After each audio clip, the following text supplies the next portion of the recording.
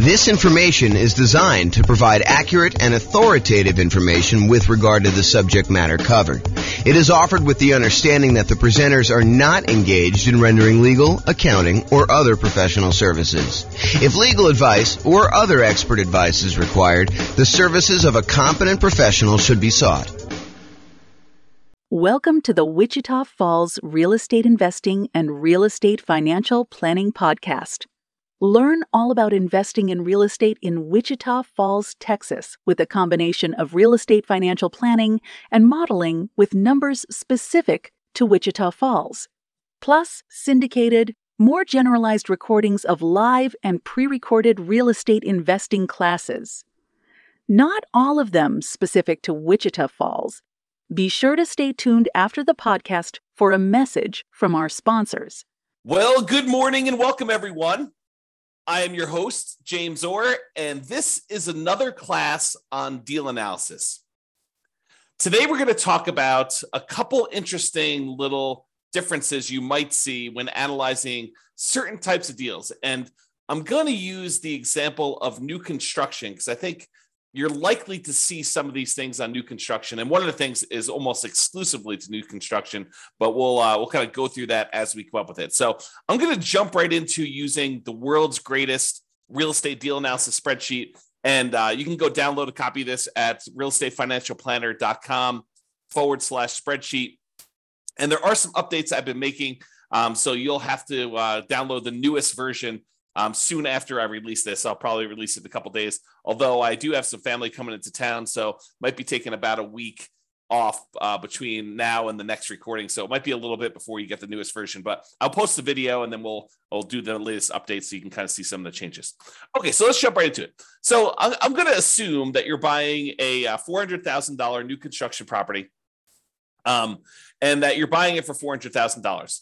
Now, the seller concessions, the seller, the builder in this case, is unwilling to give you any seller concessions, except they're going to give you a kind of like special loan program like that they can get through their lender that they're going to pay for. And so it is sort of like you're getting some seller concessions. They're going to do this 3-2-1 rate buy down plan where you're going to get a lower interest rate for the first year, a much lower interest rate for the first year, a slightly lower one for the second year, slightly one for the third year. And then by the fourth year, you're going to pay the regular normal interest rate for the next, whatever that is, 26 years remaining after that.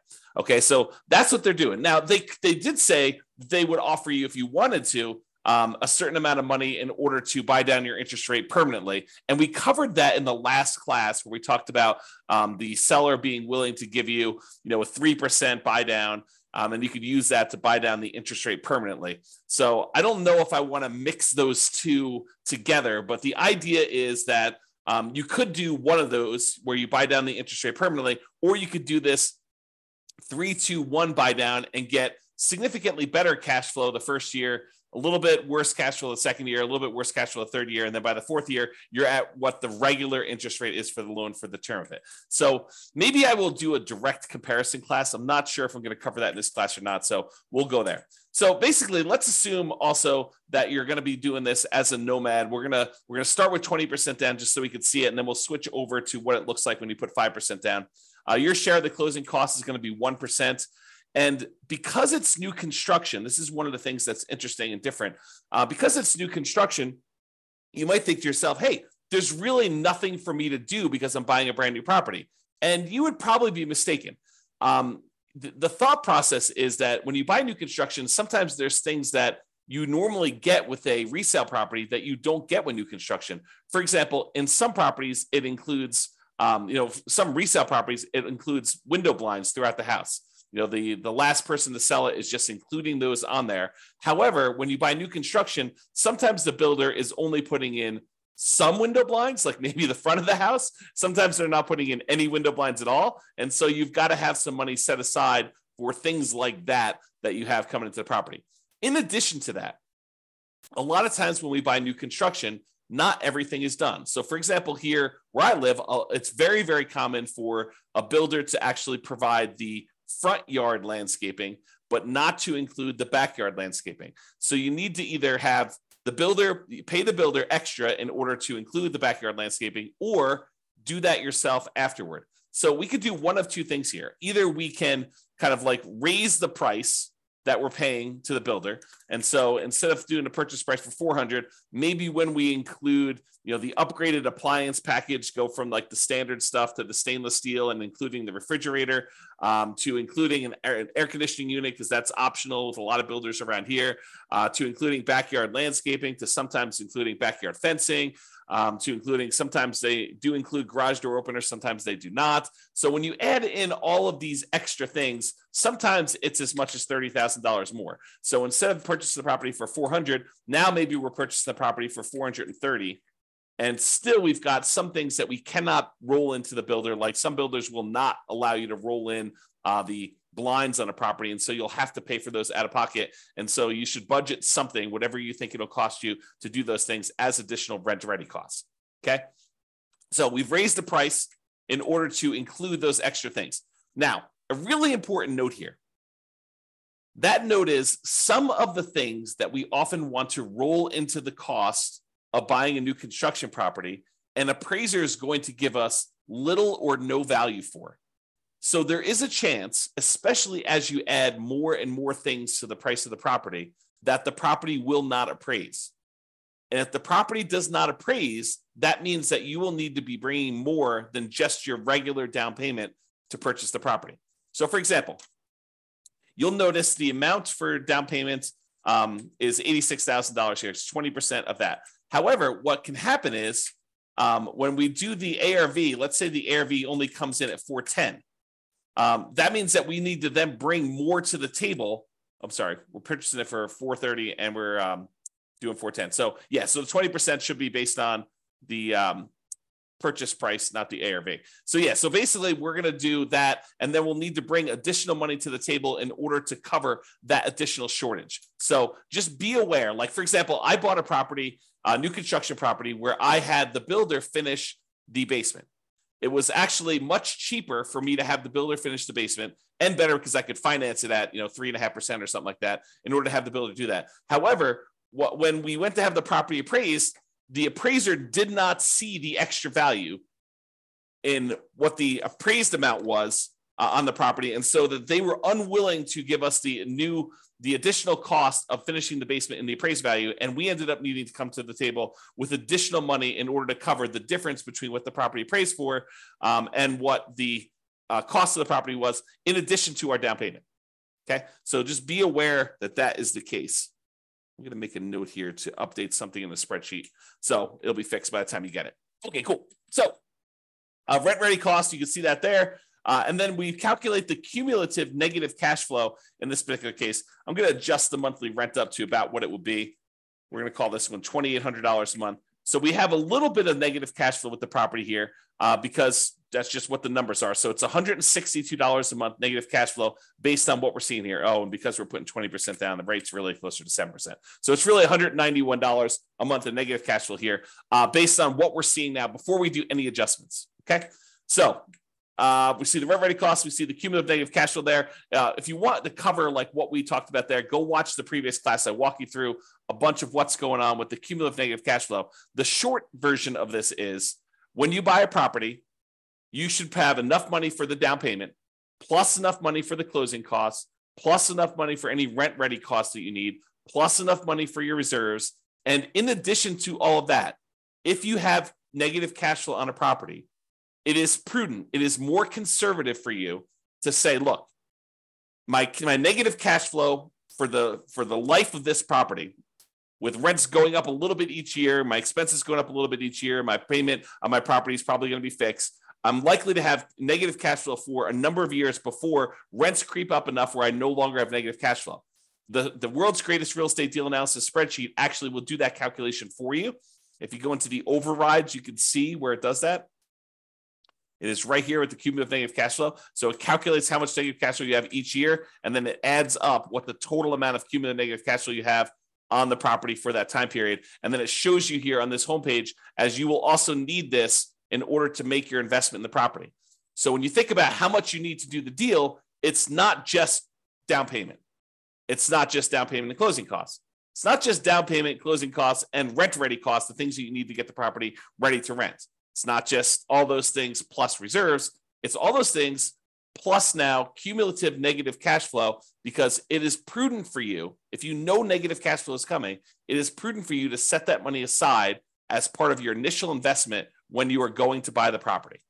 Okay. If you don't have negative cash flow, it'll be zero and you won't have to worry about it. However, if you're in a market where you're choosing to put less than a certain amount of down where you wouldn't have negative cash flow, right? Because if you put more down here, you put 30% down, it's not negative anymore, right? So negative cash flow really is a function of how much you put down. It is deferred down payment. If you put more down, you wouldn't have it. But if you put less down, you're choosing to pay out the down payment over time until you no longer have negative cash flow. And so that's how you should think about it. If you're in a market where if you put a certain amount down, you're likely to have negative cash flow, and you're choosing to put that amount down, you're choosing to have negative cash flow. Now, of course, this is in addition to, obviously, try to select a deal where you don't have negative cash flow. Optimize for picking the right deal. But if you're in a market and you're trying to do a strategy where this is the strategy because you put this amount down, and this is the best property you can find in your marketplace in our current market conditions, you have a choice. You can either not make the investment, continue to save money until you have more to put down, or you could choose to put this amount down and have the negative cash flow. And then you got to evaluate whether that makes sense for you by looking at the overall deal and making that analysis. All right. So this shows you that numbers we did there, put it back to 20%. That's good. So the mortgage interest rate, if you're doing a non-owner occupant, we're calling it 7% right now. And you can see what that looks like. If we go to a owner occupant loan, we're going to lower that the tiniest bit, and we're going to add PMI in here. So we do have PMI added in right now. So this is really zero when we're doing the initial analysis, because we don't have PMI because we put 20% down right now. And so negative cash flow is negative $191 a month. Monthly rent on the property is $2,800 a month. The vacancy rate, we're saying the vacancy rate for a brand new construction property is going to be about 3%. That's because we're starting usually 60 to 90 days ahead of time when we are trying to fill the vacancy. Property taxes are based on whatever the property taxes are in your marketplace. In this case, we're using 0.56% to estimate that. Property insurance on a $430,000 property, probably in the $1,450-ish range. Go check with your insurance agent to get that number.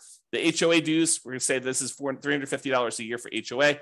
We're assuming the tenant is paying the utilities on the property. So they're paying the electricity and water and everything. So our share as the landlord's utilities are zero. If you're buying like a duplex or a triplex or a fourplex, and you had a common area where you were paying some of the utilities, you'd put that in here.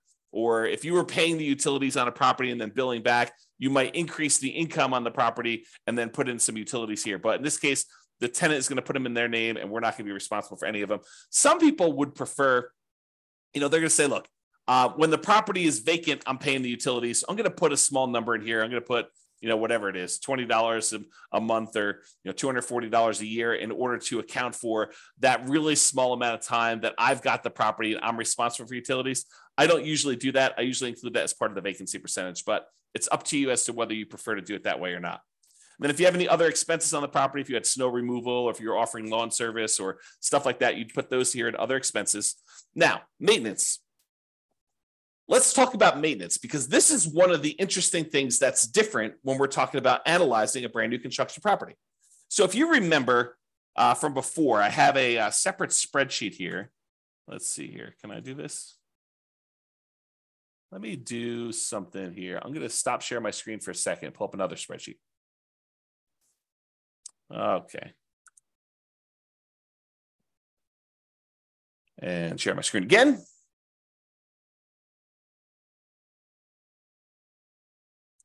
Okay, so if you remember in a previous class, I went over this CapEx and maintenance estimator for rental property calculator. And this is the advanced version. There's a really simple version where you just kind of put in all the numbers for the costs for all the different things you've got in here, and then how frequently you need to replace those things. So you can go ahead and adjust whatever you want to do. If roofs are not $12,000 where you are, if they're $14,000 on a property you have there, and then the frequency of replacement is these last 24 years in your marketplace, you can adjust all these numbers and you can see kind of like what they end up being, and that's even in the basic calculator.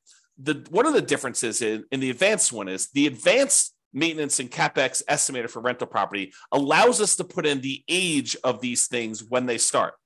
And the reason why we want to do this is, imagine for a minute you're buying a property, and you're buying a property that's about 15 years old and it has the original roof.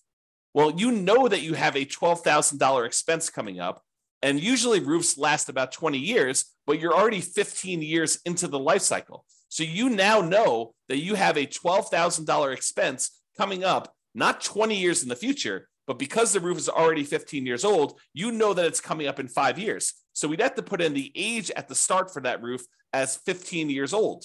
Now what we need to do is we need to save up in our maintenance budget $12,000 over 5 years because we know that we have a roof coming, right? And so the new spreadsheet, it's not new, it's like a year old at this point.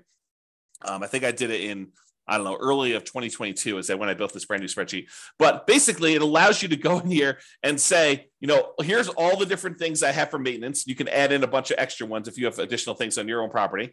And then you put in what the cost is in today's dollars.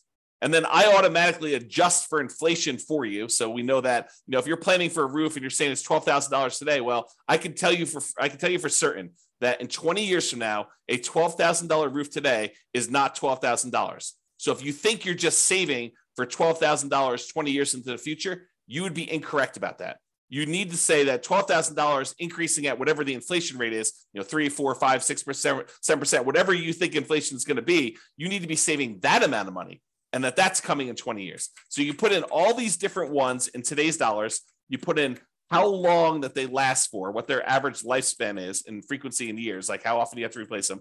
And then you put in how old each one is, and it will redo all the calculations for you. So why do I tell you this?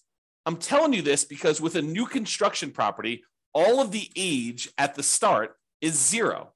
So something magical happens where normally we would have things coming due within a year or 2 or 3 or 4 or 5, and things could happen all over the place. When you buy a new construction property, you have this magical period where you're very unlikely to have any major CapEx or significant maintenance type expenses on a property in the first, let's call it 5 years or so, whatever the time period is for kind of doing these frequency of replacements. So you have this sort of soft period where you really don't have anything coming up there. So if you wanted to be more aggressive in your deal analysis, you could choose to lower the amounts you are setting aside for maintenance in the first 5 years, have it steadily increase over the first 5 years, and then be at full capacity after the 5-year point, knowing that you're going to have regular maintenance probably happening closer to then.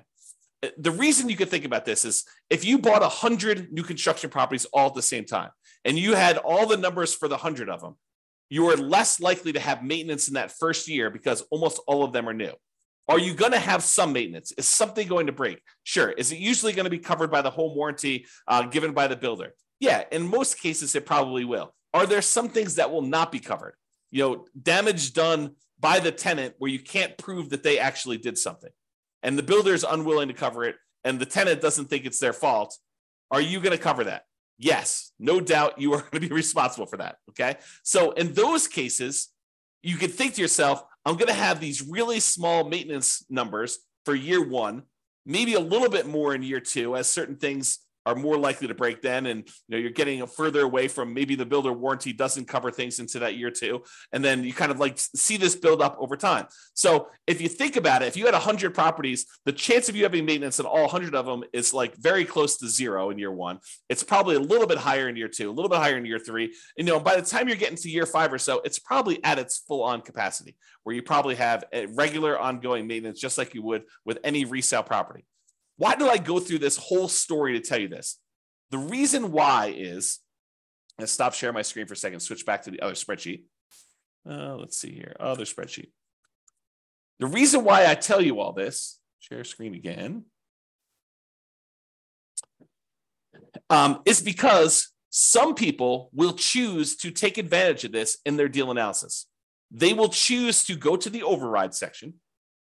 And I'm not suggesting you necessarily do this, although it is reality.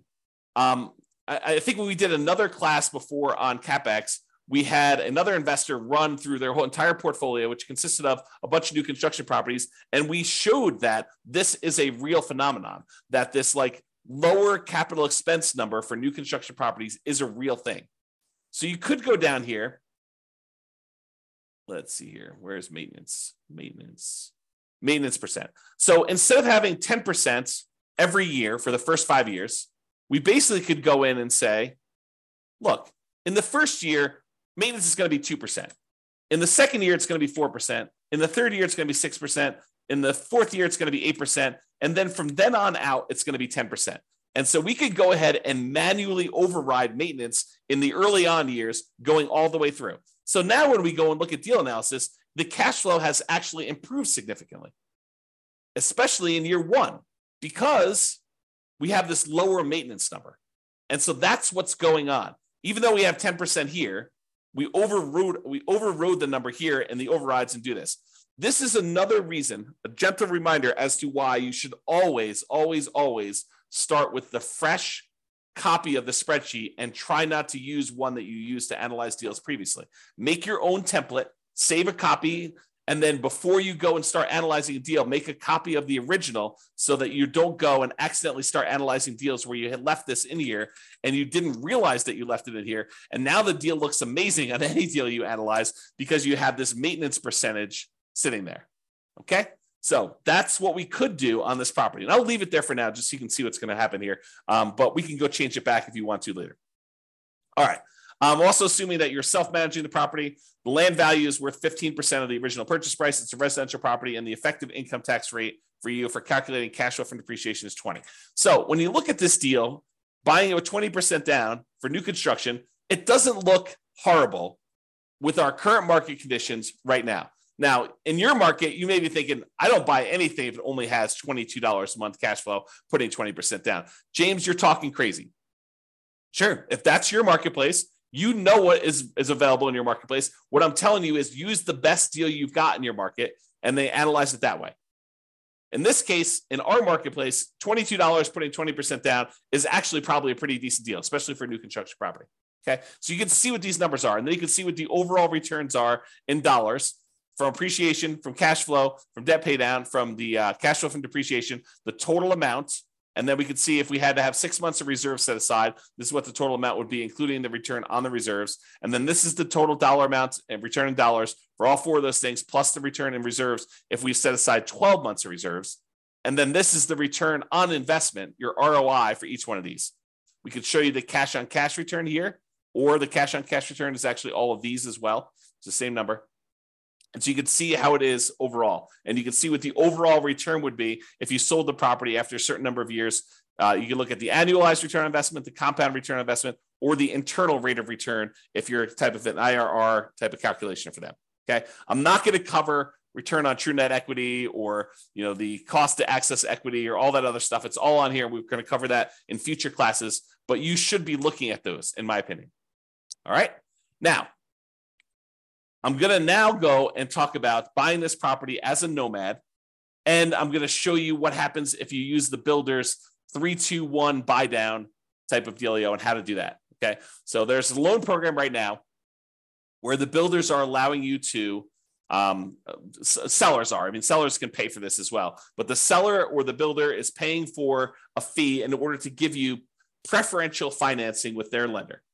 And they have, and you can probably get this from other lenders if you're willing to pay for it as well. But I'm using it in the context of the story that the builder is providing this as a perk for you to buy the property. And so they're paying a fee in order for you to get a exceptionally low interest rate in year one, a little bit worse in year two, a little bit worse in year three, and then finally the full on regular interest rate in year four. So I'm going to switch this over now, and we're going to go to a nomad property. So we're putting 5% down in this case, still have the same rent ready costs. We're still paying all that extra stuff in order to have the builder roll the things into the loan there. We now have much more significant negative cash flow, though that's going to change a little bit here in a second. We're now going to go to 6.875%, which is the rate you can get if you just got the loan straight up yourself. Private mortgage insurance, we'll call that 0.4 or so. PMI drops off at 80% loan to value. And so now you have significant negative cash flow on this property, even with that maintenance in effect, where we have that lower maintenance because we did the 2, 4, 6, 8, 10 maintenance plan over the first 5 years. Even with all that in place, we have this pretty significant negative cash flow on the property. Now, if we came in here, and I think in the last class, we increased the closing cost to 4%. We brought down the rate to 5.625. And now cash flow is a little bit more reasonable at negative 177 a month. When you add that to the cash flow from depreciation, the tax benefits you get by owning the property, actually the true cash flow, including the cash flow and the tax benefits, is $45 a month positive. So when you do that, if we were going to go buy down this rate, you could do that. The negative cash flow is significantly lower when we do that. And so it doesn't look as bad. So try to remember this as like, 177, negative 177 is what the cash flow is, because we're going to do a different version of this. So instead of doing that, where we bought down the rate using 3 points in order to get the rate now what we're going to say is this. We're going to have the builder provide as a perk this special buy down loan. And the special buy down loan is going to be 3.875, but only in the first year. Only in the first year. After this, we need to go change the interest rate. Let's see here. Mortgage interest rate. So it's 3.875 in the first year. It's 4.875 in the second year. It is 5.875 in the third year. And in the fourth year, it goes up to the full 6.875, and it stays that way for the remainder. Okay. So now we could see that this was a 3-2-1 buy down. So 3 points, 2 points, 1 point, and then basically it goes to the full rate. And you can see what that is. And we did that by going into the overrides tab and overriding the loan. Now, when we go back here, it changes everything. But realize it's a little bit deceptive, because even though now it's showing that we have this $254 in positive cash flow, realize that is only a year one thing. And by year two, our cash flow is not $254 a month positive. It's actually cash flow in year two. It's $26 positive, because the interest rate went up in year two. And so now our cash flow went from being pretty significantly positive, $254 a month. Now it's only $26 a month positive in year two, because the interest rates went up in year two. And by year three, the monthly cash flow is negative $216. In year four, it's negative $472. And then it gets a little bit better until we get to be positive here around year 10. Okay. Because it went back up to the normal interest rate. So the cumulative negative cash flow that we have is about this $19,136. Okay, so you can see that the cumulative negative cash flow is $19,136. Whereas if we had done the alternative plan, if we had paid down the rate here and we had just gotten 5.625, it would have been $21,256. Okay, so it's a little bit less by doing it the 3-2-1 method. And in that first year, you have less negative cash flow. There's a chance, you can't rely on this, but there's a chance that interest rates will come down in the next year or two or three, and you'll be able to pay some money. You'll have to pay for the refinance, but you'll be able to pay some money and actually get out of that loan. Now, should you rely on that? I don't think so, because while interest rates are higher than they were in the last couple of years, what we saw a few years ago was exceptional. It was not the norm. And to think that we are going to return to the exceptional is not a guaranteed thing. It's possible. It's possible we could see interest rates drop from where we are here. But who knows? 7% interest rates are about the middle of where we normally have been historically. If we look at if we add up all the times that interest rates were at about, below 7% and all the times that they were above 7%, look at on a time measurement, how frequently this happens. I think the 7% rate is about halfway. Half the time it was more expensive than this, half the time it was less. Okay. Not what's the extreme we've seen, which is probably close to 20%, 18, up in there. And the low we've seen, probably really twos-ish, mid to, I think I have 2.25 on one of my mortgages. So you have this wide range of stuff. And I'm not showing you what the middle of the range is, take the high and take the low and divide by two. I'm saying if you look at time and how long we've been at certain interest rates, we've been higher about half the time and we've been lower about half the time. So 7% is not an extreme high. And I'm just trying to give you some perspective as to whether it's likely you're likely to see interest rates go back down. Definitely possible. Definitely possible. But it's also possible interest rates will go up from here and you will not want to refi. And so voluntarily taking 6.875 for subsequent years, for year 4 and beyond, doing it this way may or may not be the best strategy for you depending on how long you plan to hold the property. And you can see this impact right here in this cash on cash. In the first year, cash on cash looks amazing. In the second year, it looks less than amazing, right? Because you're back down to the higher interest rate. And then it's negative, and then it's negative, but then it starts to recover as the cash flow tends to improve on the property. So this shows you just the first 5 years as a quick visual. All right. So I think I covered what I wanted to cover. I wanted to talk about the idea that in a lot of cases, you're going to be adding to the price because you're going to need to add things to the purchase price. I wanted to talk about the idea of this 3-2-1 buy down and how that sort of compares in some ways to some of the other things we've looked at. And I wanted to talk about how the maintenance thing could work on properties if you want to be less conservative. If you want to be more conservative, let's go back and just change those overrides back. And let's just see what it looks like. Let's see, where was my maintenance override? Here we go. So I'm just going to delete these. So now we're at 10% for the whole thing. Yeah, so now cash flow in year one is only $37. But you only put 5% down, And the cumulative negative cash flow is now at $22,000 overall, where I think before we were at 19, if I remember correctly. So it did change some stuff, but your overall return on investment, this is the version where you lie at the cocktail parties, right? This is the one where we're not taking into account reserves. The return on investment quadrant, ignoring reserves, is 45%. If we take into account that you really should set aside 6 months of reserves in order to make this investment, it's really 34.91%. So is 34.91% a good deal? Return on your initial investment in the first year? I don't know. It seems pretty good to me. 30.90% still seems pretty good, right? That's if you put 12 months of reserves. Now realize these numbers do change because the interest rate's changing. So it's a little bit more complicated when you do these 3-2-1 buy downs because you can't just look at the first deal, right? You got to go look at like what's happening here. So if we start looking at return on equity, it's after the first year, it doesn't really matter what you put into the deal. Really, we're more concerned about what's the return we're earning on equity. You can see that those are decreasing over time pretty rapidly, okay? Which is expected. We normally see that when we look at the return on equity calculations like over here.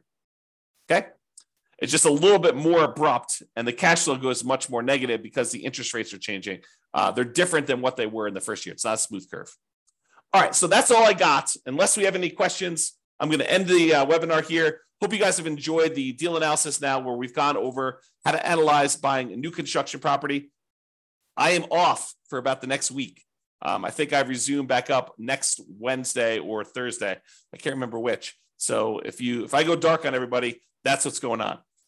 Have a great day and weekend, everybody. This has been James Orr. Bye-bye for now. With home prices up, mortgage interest rates up, and rents up, but not quite enough to counteract the higher prices and interest rates, cash flow on rental properties in Wichita Falls is harder than ever.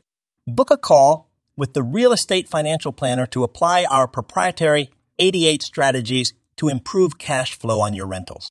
See the show notes for a link to schedule your call and improve your cash flow today. If you're a real estate agent, lender, or professional in Wichita Falls that wants to help our real estate investor listeners, consider reaching out to learn about collaboration opportunities with this podcast. We'd love to add more value to our listeners by having you assist our investors buy, sell, and finance their real estate investments. See the show notes to schedule a call to discuss collaboration opportunities